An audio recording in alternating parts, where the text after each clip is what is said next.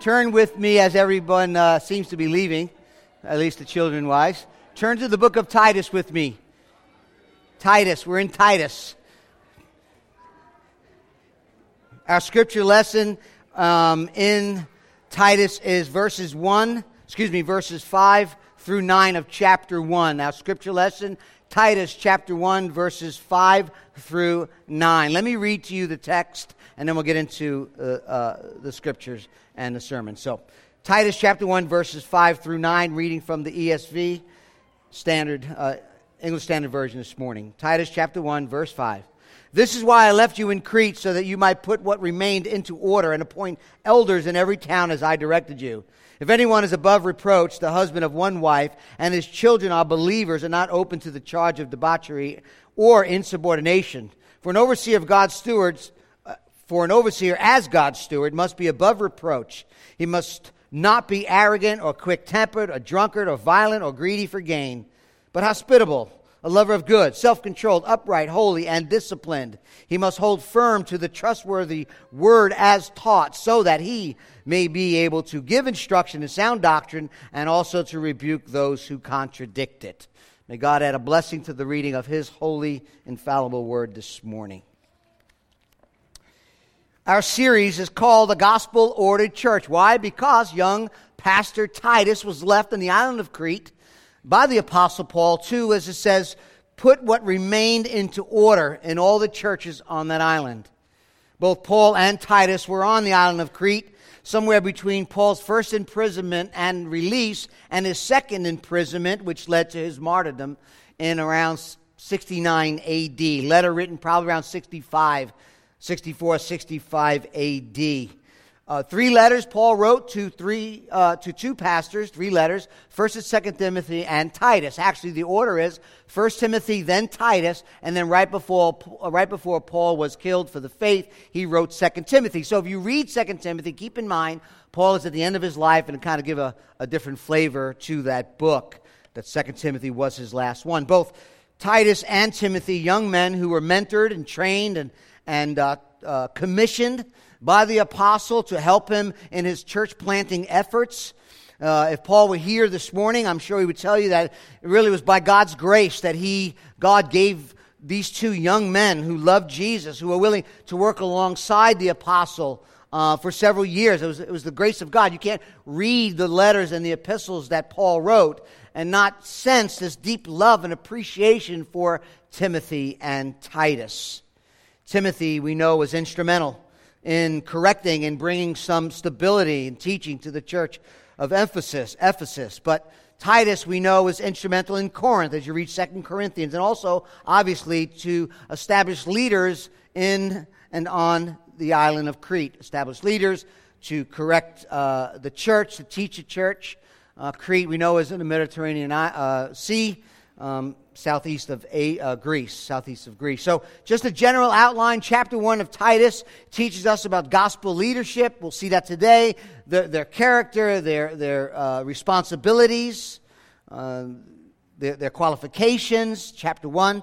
And chapter 2, gospel community, how the gospel forms and informs and transforms us as we live out the gospel in and among one another, chapter 2. And then chapter 3 teaches us and shows us how the gospel propels us on mission, how we are to declare and demonstrate the gospel here, but also on the island of Crete, which is interesting because the people in Crete, according to chapter 1, verse 12, are known for liars, evil beasts, and lazy gluttons. It's kind of applicable today. But anyway, so this letter is really packed, teaching us, showing us how gospel centrality, if we keep the gospel center, will show itself in gospel practicality. How I said this last week, how gospel doctrine demonstrates itself in gospel devotion. And remember, this letter is also written on the backdrop of Paul telling Timothy, exhorting Timothy to confront the heretics, to confront false teachers, chapter 1, verse 10 through 16. How these teachers have come and not only infected, but affected the church in Crete. He calls them, if you see in chapter 1, those are the circumcision party. There were a group of men, I believe both saved and unsaved, that were teaching that you must keep the Old Testament laws, particularly ceremonial laws, circumcision, food laws as well.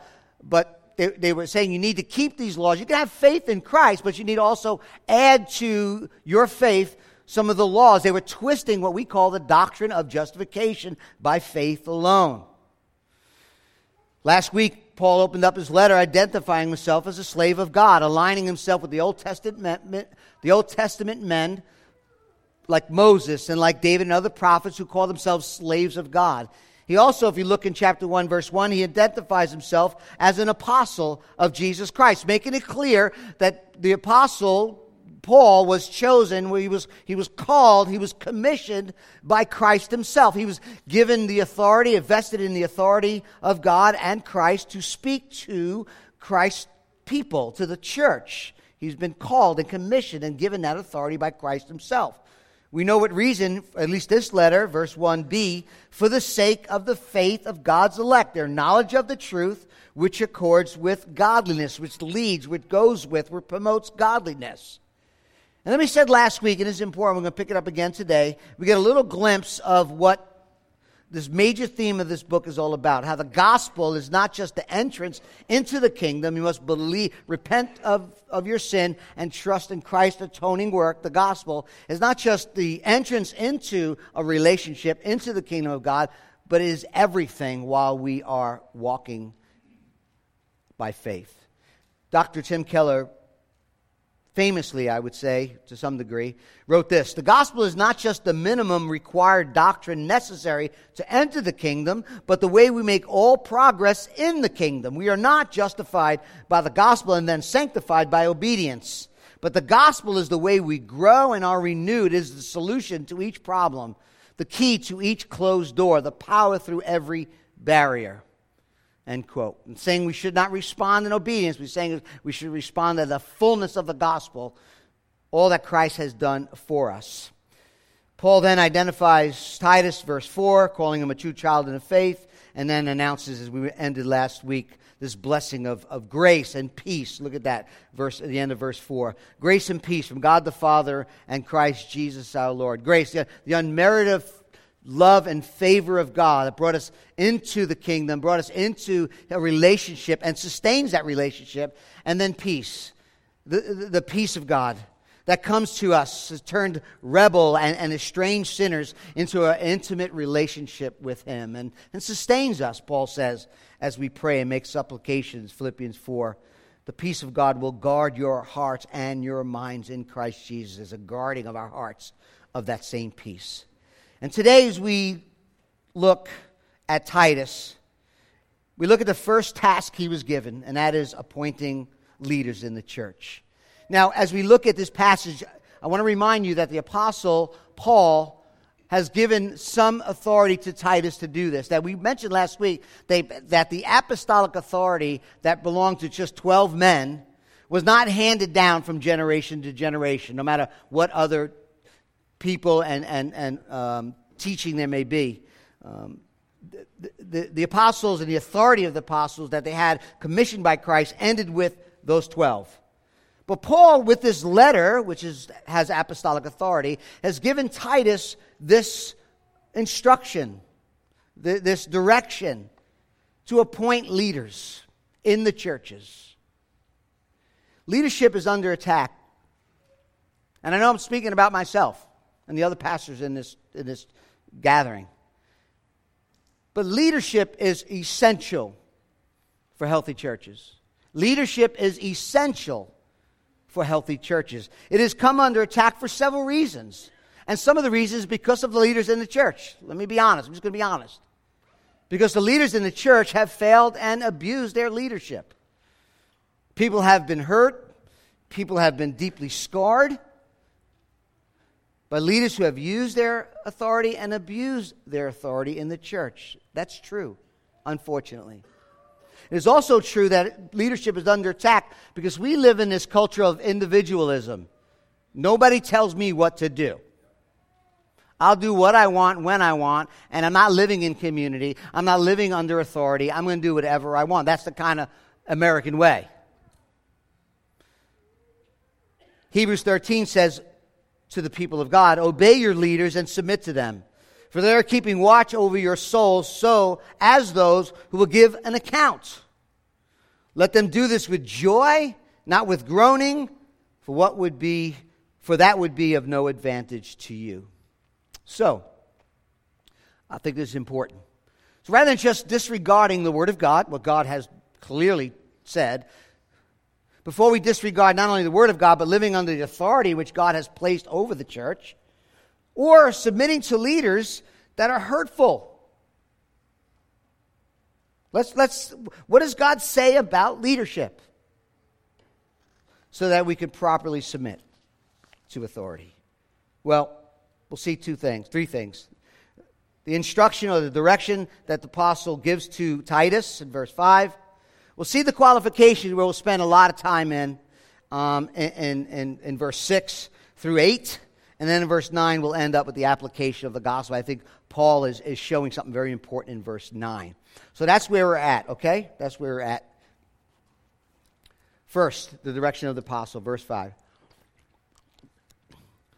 Titus, from Paul, says this. This is why I left you, Titus, in Crete, so that you might put what remained into order and appoint elders in every town as I directed you. Right? As I've already directed you. That's what that text means. This is nothing that Titus didn't already know.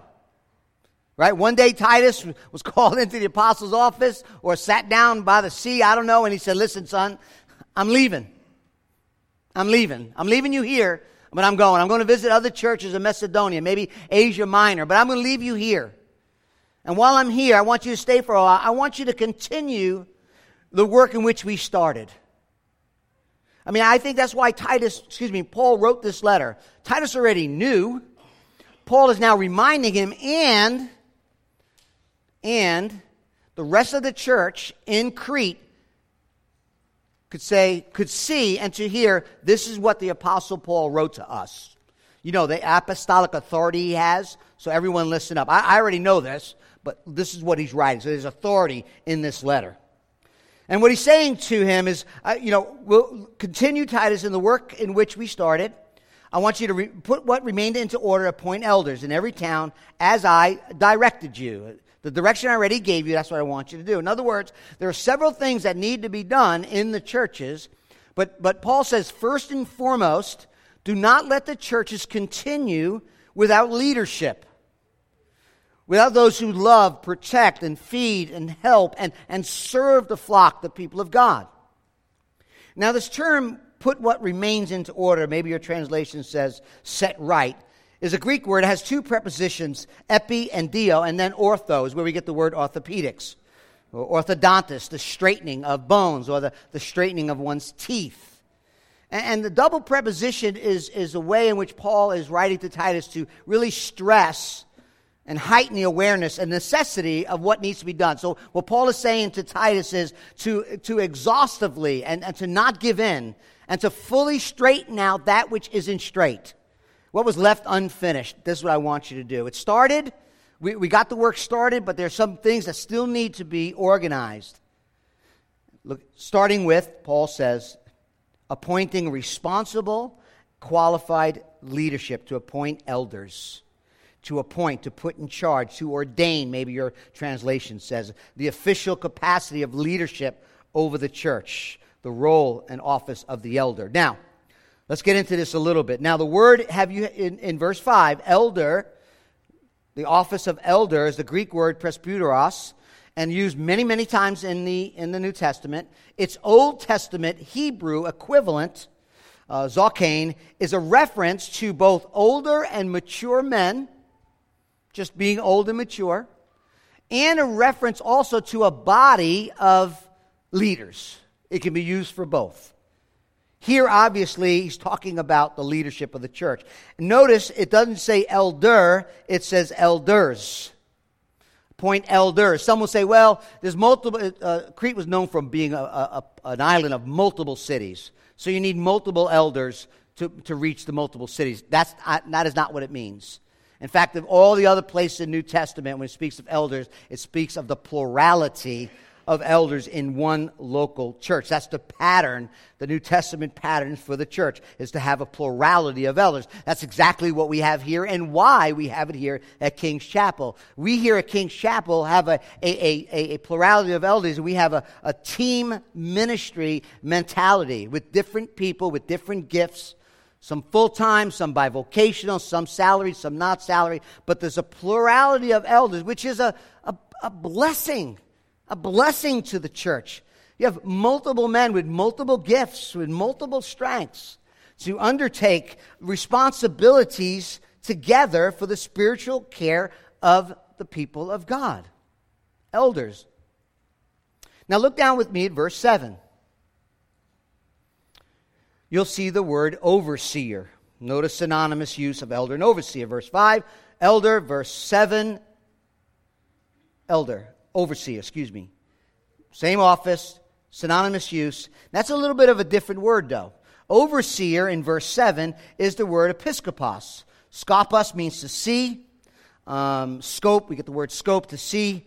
Periscope is a scope, is something you see and that you look around. Look around. Microscope. Scopus, something, you see that's very small. The episkopos or the episkopos is someone who looks over. Epi is to look over. Paul the apostle understood culture. He was a great missiologist.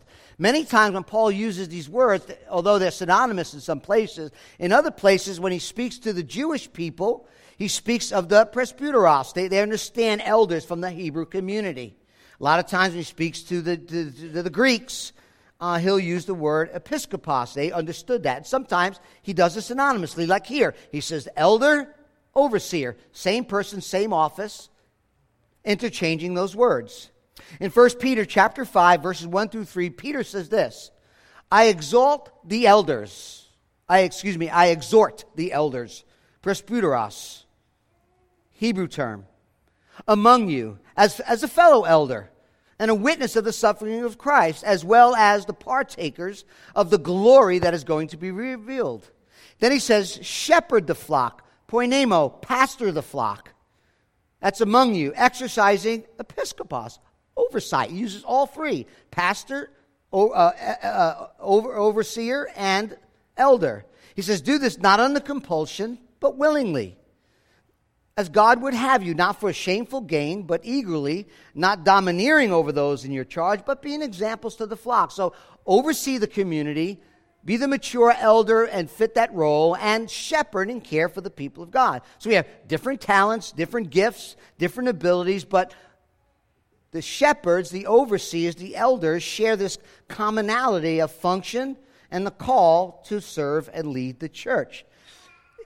If you ever wonder, and maybe you never do, and that's okay too, a lot of times in a lot of stuff we put out on the internet or even here, if you see it online, we have pastor/elder or elder/pastor. We do that on purpose, actually, because we don't want you to think that the elder is one body of believers and the pastors are another. That's not biblical.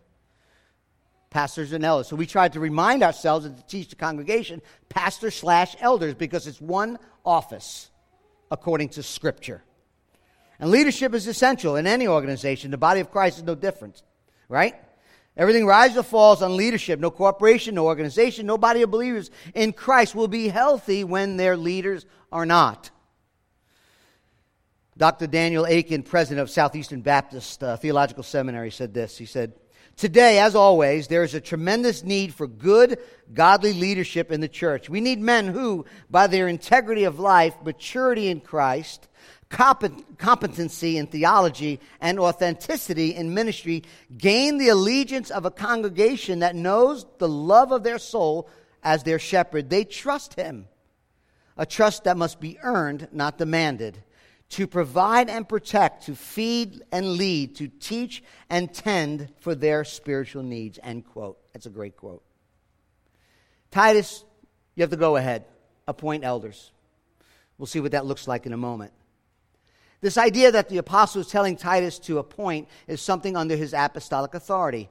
The Bible doesn't really say what is the method, the method or the They teach about principles and qualifications, but not necessarily the method and procedures of how this is to be done in churches that are already established. So I just thought I'd take a minute to tell you what we do here. In order to be a pastor elder in this church, as the pastoral team gathers, we are looking for men who are already using their gifts as a pastoral person. Okay? And what we do here is, if we believe God has called them, and let me just say, any appointment, any ordination is not something the church body does. It does something that the church body affirms. God does the calling. God does the gifting. God does the setting apart. And God raises up the leaders. The body of Christ just says, yes, that's what God is doing. Can't make anybody do something. God does all of that. And we feel like that there is someone in the congregation, a man who's showing these qualifications, and we'll look at in a minute, as a pastor. What we do is we talk to that person. And we pray, and we feel like this is what God is doing. We'll bring that person before the congregation. And we'll say over the next year, we're going to train this individual. And there's going to be a year of testing, a year of training, a year of mentoring in that role. And then at the end of the year, we bring that person before the congregation for the final vote and affirmation. That's what we do here. It's served us well. It gives everyone a year to think through and to pray through and to meet with, and therefore you're equipped to make that decision. That's what we do here. So what are we looking for in leadership? What qualifications are there? Look at verse 6. It begins with an overarching, kind of a junk draw, if you can use that term, a general characteristic of an elder. Verse 6. If anyone is above reproach. Above reproach means that elders never sin. I'm waiting to see my wife smile. She's looking down. She's not looking up. Above reproach, blameless is another a word that's used in some translation. It's repeated verse 7. In fact, in verse 7, it's added. There's a strong verb added to it. He must be above reproach. A verb emphasizing something that must be done. It is the basic condition for evaluating, an overarching characteristic for evaluating potential elders with regards to the rest of the qualifications. So that we'll see. So in other words, this is kind of overarching, and then we'll see some more qualifications as we go through the rest of this verse. One thing this doesn't say, and a church should never do, is expect these qualifications from someone that they have already appointed. I think it's possible that churches whom they may like someone and hope that they qualify will assign someone, either pastor or deacon, whatever, and hope they grow into that role. That's not what this says. Okay? This is to be exhibited before one is considered for eldership. Now, above reproach. Timothy talks about it too. 1 Timothy 3, you'll see all the qualifications. As we see here, there's a lot of terms are the same. But what's interesting is the Apostle Paul, when he wrote to Timothy and he said that elders must be above reproach, he wrote to Titus and said the same thing but used a different Greek word, which I thought was interesting. In Timothy, when he says above reproach, that word means cannot be criticized. It's not blaring criticism in his life. In Titus, it means one that cannot be accused. All right? The main idea is the same. He has an untarnished reputation, not faultless, not flawless, but unaccused, with unquestioned integrity. The elders must have no conduct that would be grounds for any kind of accusation in the church and, I will add, in the public arena. Someone who is known for, that guy lies all the time. Not good. That guy never follows through with his commitments. Not true. That guy, we'll see in a minute, this can't work out this way for an elder, or it shouldn't be part of an elder. It would be out of control anger. Things that are blaring, things that everyone knows, that's disqualifying. Above reproach means you have a good reputation, not perfect, not faultless, of which there could be accusations to be made. Unlike the Cretans, who were liars, evil beasts, and lazy gluttons, right? So after this overarching characteristic, Paul becomes more specific and speaks first about the home life. The elder, he says, must be above reproach and the husband of one wife, Literally, a one-woman sort of man or a one-wife sort of husband. The Greek phrase describes fidelity within a marriage. It doesn't get into the differences with divorce and remarriage and polygamy and death and all that stuff. Other passages do that. This one is speaking of fidelity and character. You can go to other scriptures that talk about legitimate and illegitimate divorces and remarriage, the death of a spouse and remarriage, all that from other passages of scripture, which I'm not going today. This is a matter of character and fidelity because it stems from, you see the context, someone who is above reproach. And the question for the elder has to be and must be, does your devotion to your wife demonstrate a single-mindedness and a purity within this marriage covenant?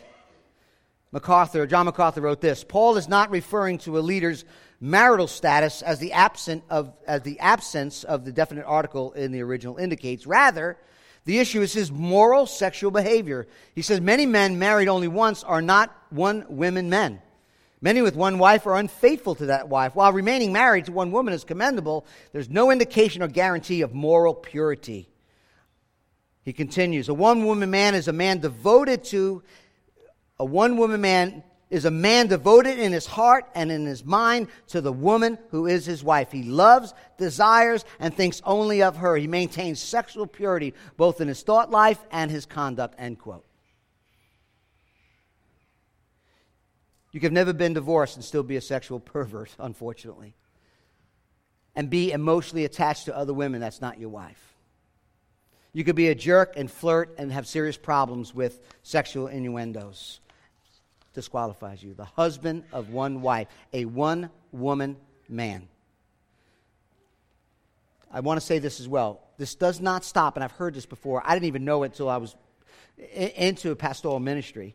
Someone once said, well, then, if you're not married, you can't be an elder. It doesn't say that. It doesn't say single man can't be an elder. It says if you have a wife, you have to be devoted to her, right? You can be single and be an elder. Actually, in some contexts, that would be very helpful. Paul was a single man. Timothy was a single man. Last time I looked, Jesus was a single man. So that's not what it means. Devoted to, if you have a wife, to her. Next, his children. Look what it says. His children are believers. Interesting, the word believers is an adjective. Pistos, which can also be translated, which is a better translation, I think. You might have it on your notes in the bottom of your Bible, as faithful, trustworthy. Your children must be trustworthy, must be faithful. 2 Timothy 2:2, which you heard from me, Timothy, in the presence of many witnesses, entrust to faithful men who are able to teach others. What Paul is telling Timothy and was saying here is make sure they're reliable, make sure they're dependable, make sure they're doing the right thing. It cannot mean children must be born again, for that would make the responsibility of the salvation of your children a matter of the elder's responsibility, and you're not saving anyone. You can't give life to anyone. The elder's kids, again, if he has kids, well, I don't have any kids. No. If you have kids, the elders are open to an inquiry about their children's conduct, which again is a matter of reputation. Good and wise parenting can influence a child's action and encourage them to be faithful and trustworthy, but they cannot control the spiritual life in the sense of being born again. Only that is the work of God. They must preach the gospel, love the gospel, share the gospel, live out the gospel, yes, but God gives new life. And look at the context. It says they must be faithful, they must be trustworthy, speaking about the conduct of the children. He says, and not open to the charge of debauchery or insubordination. The children should not invite any accusation of constant wildness or debauchery or disobedient behavior. Obviously, we're not talking that the children listen to their parents each and every time and only do everything that's right. If that was the case, there'll be no leaders since he wrote this letter. None. Right? First of all, Paul used the word children in this verse, tekna, which means young children at home under the parents' authority. We don't hold leaders accountable for their 35-year-old children, right? Children under his authority, under their care, under their supervision. That's what we're talking about. Second, we're talking about regularly undisciplined children. Right? You can't have children for a hot second and not know that they need discipline. But when a child is running the show, and their conduct is a constant running of the show and rebellion, they're not exhibiting this evidence of constant, consistent biblical discipline, love, and spiritual nurture. We're not talking about episodes. We're not talking about a bad week. We're not even talking about, and I'll say this, I think this is important too. We're not talking about even kids that are hard to manage. Nobody has any of those. What we're talking about is a relationship marked with love, discipline, respect, honor in the home. If you can't love and get respect and honor from your children on a consistent basis, not a perfect basis, you won't be able to lead the church. Paul said to Timothy, if anyone does not know how to manage his own household, how will he care for God's church? So there's just this, I'm involved, loving and disciplining and training and correcting my child. Must be for an elder. Paul goes from domestic life at home to the demonstration of his life and character. Look at verse 7. For an overseer, as God's steward, underline that, must be above reproach. We saw that again. And what Paul's going to do, Paul's going to give 5 negative and 5 positive qualifications describing an elder. But first he says he is God's steward. See, he is God's servant. He is doing the work in God's household, and he is ultimately accountable to God himself. Paul is saying, listen, as an overseer in your home, as you take authority and you function as an overseer and care for your family, you should care also for not only your house, but God's house. And a man who's above reproach, living life out in the gospel, will also, in his home, will also most likely live that way in the house of God. You're God's steward. So let's look at the 5. We'll go through these quickly. There's 11 of them all together. So 5 negative. Number 1, he must not be arrogant. So you have elders must be what? Devoted to Christ, and in turn means he must be malleable. He must be open to change. His own opinions, his own thoughts, his own considerations, and think about what other people say. Elders must recognize that although they have some authority, elders, leaders, have delegated authority. It's not yours. We're under Christ. He's the head. He's the chief shepherd. He's the senior pastor of the church. We are under his authority. And elders have to be sensitive to the use of this authority and truly promote the love of God, the love of God's work, not my own personal agenda. It's hard to do. Not one filled with pride. In fact, I'm reading a book called Lead about leadership in a church. One of the major ways in which leaders fall, especially in the bigger churches, is isolation. I got all the answers. I'll do it my way. I'll tell you, I'm greatly encouraged. We have a pastoral team here. I'm the lead pastor, and yes, some decisions I need to make, but we kick around almost everything in the church among all of us. We're talking it out. We're looking at, because we want to hear from God. And God had raised up these men to lead the church, and we are quick to hear from one another and from and so we can hear from God. So, 1, must not be arrogant. 2, quick-tempered. All right? Got to control your emotions. Exercise proper judgment. That's what that word means. Especially when things are really important and people get fired up. I never get fired up, ever. I can be passionate. Most leaders can be. Personal feelings run strong. But it does forbid an impulsive and divisive response. It's not to make things more complicated. It is we're supposed to solve problems, right? Barton, in his commentary, he says, a hot-headed person will speak and act without thinking, hurting people and damaging the church's work and reputation. Let everyone be quick to listen, James says, slow to speak, slow to anger, for anger does not produce God's righteousness. Arrogant, quick-tempered, number 3, a drunkard, right? Okay, I'm not going to get into it. It's not a prohibition of alcohol per se, although there are some here that should not drink ever. All right? It only leads to abuse. I'm not going to get into the liberties and the do's and the don'ts. I'm not going to get there. Well, what I will say, though, is that an elder and leader of the church, their accountability partner cannot be a guy named Johnny Walker Red. That's all I'm saying, right? Not good. Not a good plan, right? Give me my absolute, I'm giving him a call, okay? They can't be one who would, under pressure, runs to drugs and alcohol. Arrogant, quick-tempered, drunkard. Number 4, violent. How many men you know just light the fuse? 4th of July, watch him go. Hot-tempered, right? Looking to fight everyone. Looking to knock everyone out every chance they get who disagree. Now, some people, probably need to be knocked out, not by the elder. We're to be gentle. Yes, we're to defend the faith. Yes, we can stand firm. Yes, but not violent. We're not angry. We're not trying to hurt others. We're not greedy for gain, right? It's not about money. What is it about? The love of money. What happens when money is your God? Well, that's all you think about. God's people are called to what? Love others. Love the Lord. Shepherd God's people, right? The elders are the ones that should know the difference between using people to get their money and using money for the love of people. There's a difference. Elders should know that. Arrogant, quick-tempered, drunkard, violent, greedy. Now we see the 6 positive qualities. Number 1, hospitable.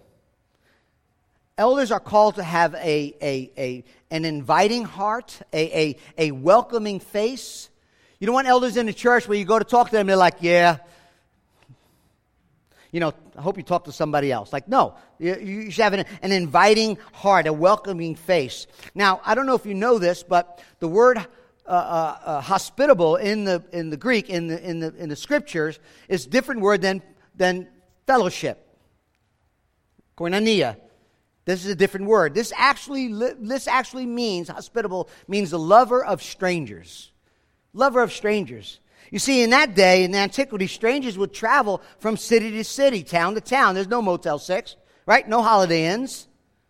It was imperative that Christians would open their homes, especially to believers who were traveling, in order for the gospel to be preached and the gospel to be spread. The elder is someone then who is kind, who is considerate, who's generous, who's merciful to those outside the faith as well. You care about people. You care about strangers. You just care about the welfare of others.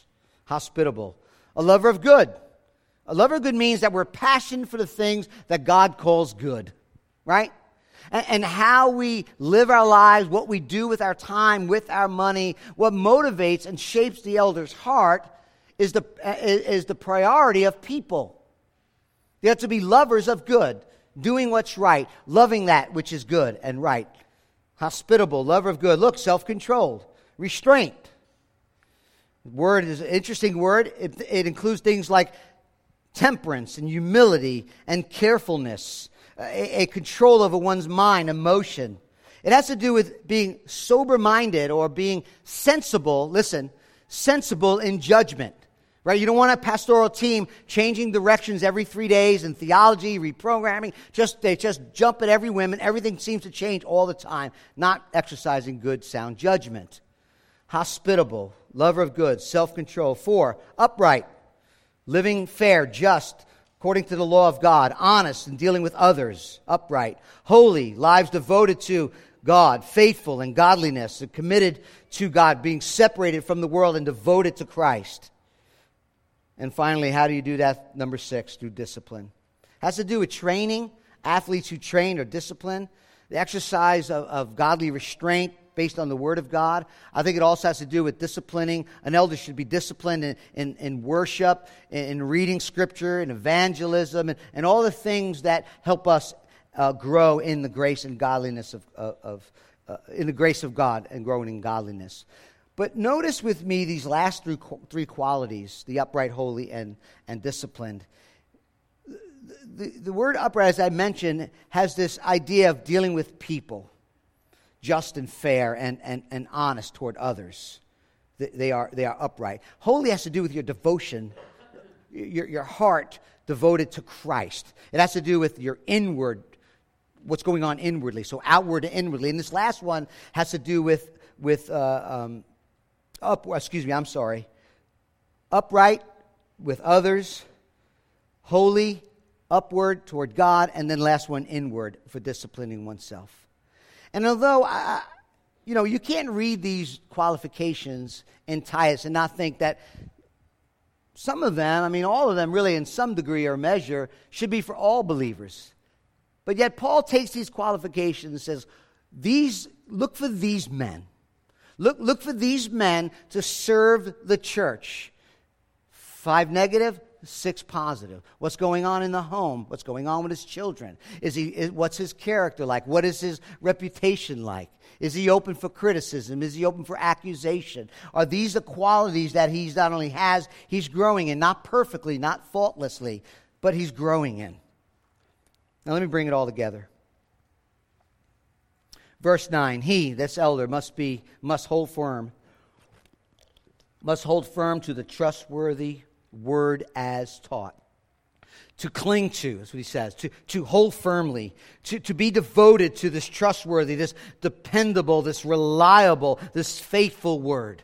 He must hold firmly to it, not alter it, not water it down, preach the whole gospel. Don't reduce its importance as the false teachers were doing. He's to hold to the word. He is to fight the good fight of faith, which Paul told Timothy. Not give in to opposition, but hold to the word, the logos, the true word. Remember, we saw last week, God, the word is true because God cannot lie.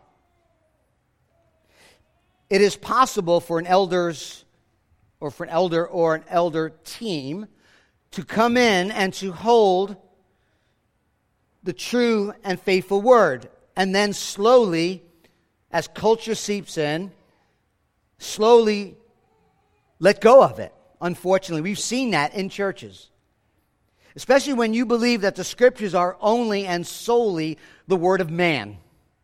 And you don't hold to the sufficiency, inerrancy, and authority of scripture, the churches will not hold fast the word that's been taught. It won't happen. Paul tells Titus, listen, make sure the elders are honoring God and honoring his word, standing on the word, the inspired, inerrant, free from error word of God, placing it in a proper priority and authority and sufficiency in your church, how you believe and what you do. That's what he's saying. Now, although I think he's talking about, in some ways, the whole counsel of God, I think when the Apostle Paul, if you look with me in verse 9 here again, when he talks about holding firm to the trustworthy word as taught, I think he's mainly talking about the gospel. And I'll tell you why in a minute. I believe he's talking about the gospel, the application of the gospel, the implication of the gospel in their lives. And the reason why I say that is for 3 reasons. Number 1, Paul has already told Titus in verse 2 how the knowledge of the truth, how the truth of the gospel leads to godliness. And therefore, hold firmly to the gospel in which I was taught. The second reason is because Paul is going to, over and over in this letter, merge together the centrality of the gospel and the life it is meant to create and generate as we live life in the gospel. He does this over and over, and he connects gospel centrality, the gospel doctrine, and gospel life. Third, Paul, in all his epistles, goes to great lengths of explaining the gospel, defending the gospel, fighting heretics with the gospel, and then gives the church what it looks like to apply the gospel. So I believe Paul is telling Titus and to the elders to hold fast the truth of the gospel in all its implications, all its application, as being taught to you, so that, the second part of this verse, that he, the elder, may be able to what? Give instruction in sound doctrine, gospel doctrine, and also to rebuke those who contradict it. So Paul gives double meaning here, a double purpose here. 2 basic functions of the elder's role, and all flowing from the gospel, the truth of the gospel. 1, give instruction. Give instruction. Interesting word, the word instruction. I don't know why they interpret it this way. Parakaleo, it means to para means to be besides. Kaleo is to call. It is the same verb used that John 14, Jesus says, the Paracletus, you probably heard that term before, the Holy Spirit, I will ask the Father, He'll give you another helper, Paracletus, to be with you forever. Paul is saying, look, come alongside those in the church, those that you are for, and speak courageously and comfort those you speak truth to. The elder is to encourage and to comfort by sound doctrine. That's what it says. He must hold firm the word, and he must be able to instruct, to call alongside, to come alongside, to call, and to encourage sound doctrine, the truth of the gospel. Secondly, to refute those who oppose it. I posted this on my Facebook. Some of you don't have Facebook, or maybe not friends of mine, but let me quote John Calvin here. A pastor needs two voices, one for gathering the sheep and the other for driving away wolves and thieves. The Scripture supplies him with the means for doing both. And he who has been rightly instructed in it will be able both to rule those who are teachable and to refute the enemies of the truth, end quote. Paul, you can't read his letters and not see that he is constantly confronting vigorously and opposing throughout his ministry the false teachers who teach that you can get right with God through faith and works, through believing on Jesus and trying to be morally right to get right with God. He's constantly doing it. He vehemently opposes anyone who connects together faith in Christ alone, by salvation alone, but getting right with God through Christ and then adding human effort. That was his, read Galatians chapter 1. I mean, talk about opposing the gospel. But even if we or an angel from heaven should preach to you another gospel, contrary to the one we preach, let him be damned. Paul's saying, use the gospel, teach and instruct in sound doctrine, and refute those who oppose the gospel. Be gospel-centered. Be gospel-saturated. Now, during this week, we've got a few more minutes here. Bear with me. It's really important. This week, as I was reading through commentaries, I read a guy by the name of Tim Chester. His commentary in Titus is really good. And he says there are two pastoral dangers. Two common pastoral dangers as we wrap up this section. Really important. He says there are those who overpastor and there are those who underpastor. Overpastoring is what happens when a leader or leaders exercise way too much control in the life of the church. They are quick to suppress any dissenting voices and even wind up bullying people. He says the unconscious aim of such leaders is personal control rather than the maturity of the congregation. Underpastoring, it happens when leaders exercise too little leadership in the congregation. It happens when we avoid confrontation. We fail to correct false teachings. We challenge and we don't challenge ungodly living and lifestyles. We may be good, he says, at encouraging people, but weak at rebuking those in error. He writes this, if the aim of those who overpastor is personal control, the aim of leaders who underpastor is personal comfort. So what's the remedy for leaders in the church? What is the remedy? The remedy is the gospel. And the key is to hold firmly to the message, the trustworthy message of the gospel that has been taught. And people who overpastor, they want to be in control because their identity is wrapped up in their ministry. They're trying to prove themselves. And if you get in the way of their identity and what they need, watch out. They have not embraced the truth that God is good, God is in control. They haven't embraced the truth that their identity is found not in the ministry, but in the work of Jesus and the gospel.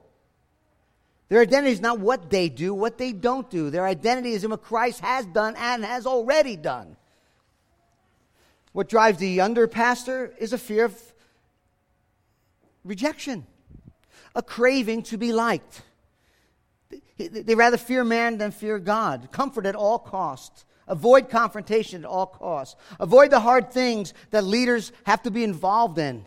It's hard, but we're called to do that. Leaders need to discipline themselves with the gospel before they can discipline others. They need to be discipled in the gospel before they can disciple others in the gospel. They need to preach the gospel. They need to press in the gospel in their own hearts regularly before they lead others on how to preach the gospel to themselves and apply it to their lives each and every time. Listen, when you over-pastor, you either can control others with fear or paranoia, or you'll start bullying people. If you're prone to neglect your God-given responsibility to protect and to love and to feed the flock, you're going to underpastor. You're not going to do what God has called you to do. And that's what Paul is saying. He's saying, if you want to look for a leader, this is he. If you want to learn how to pray for your leaders, this is it. Pray for us. Pray for us. If you inspire to be a leader, look at this passage. Let me end with Tim Chester again. He says this, and I quote, "A loving leader will put your eternal destiny before your present comfort and will challenge and rebuke you if they see you're treading that path. A loving leader will know that what is nicest for you to hear is not always what is best for you to hear." We live in a culture that wants to flatten all authority. Most leaders do not relish confrontation. It's a job we hate doing. But what I must think about is the people in the church whose walk with God is being disrupted. It is my love for them that makes me go through with it. We need to appreciate and enjoy leadership God has given us in the church, trust them, and rest in the structures of the church. They provide safe and place to grow as a Christian. End quote. Great commentary. Just give me one more minute as the band comes up, and let me get personal, okay? I say this on behalf of the pastoral team here. We love you.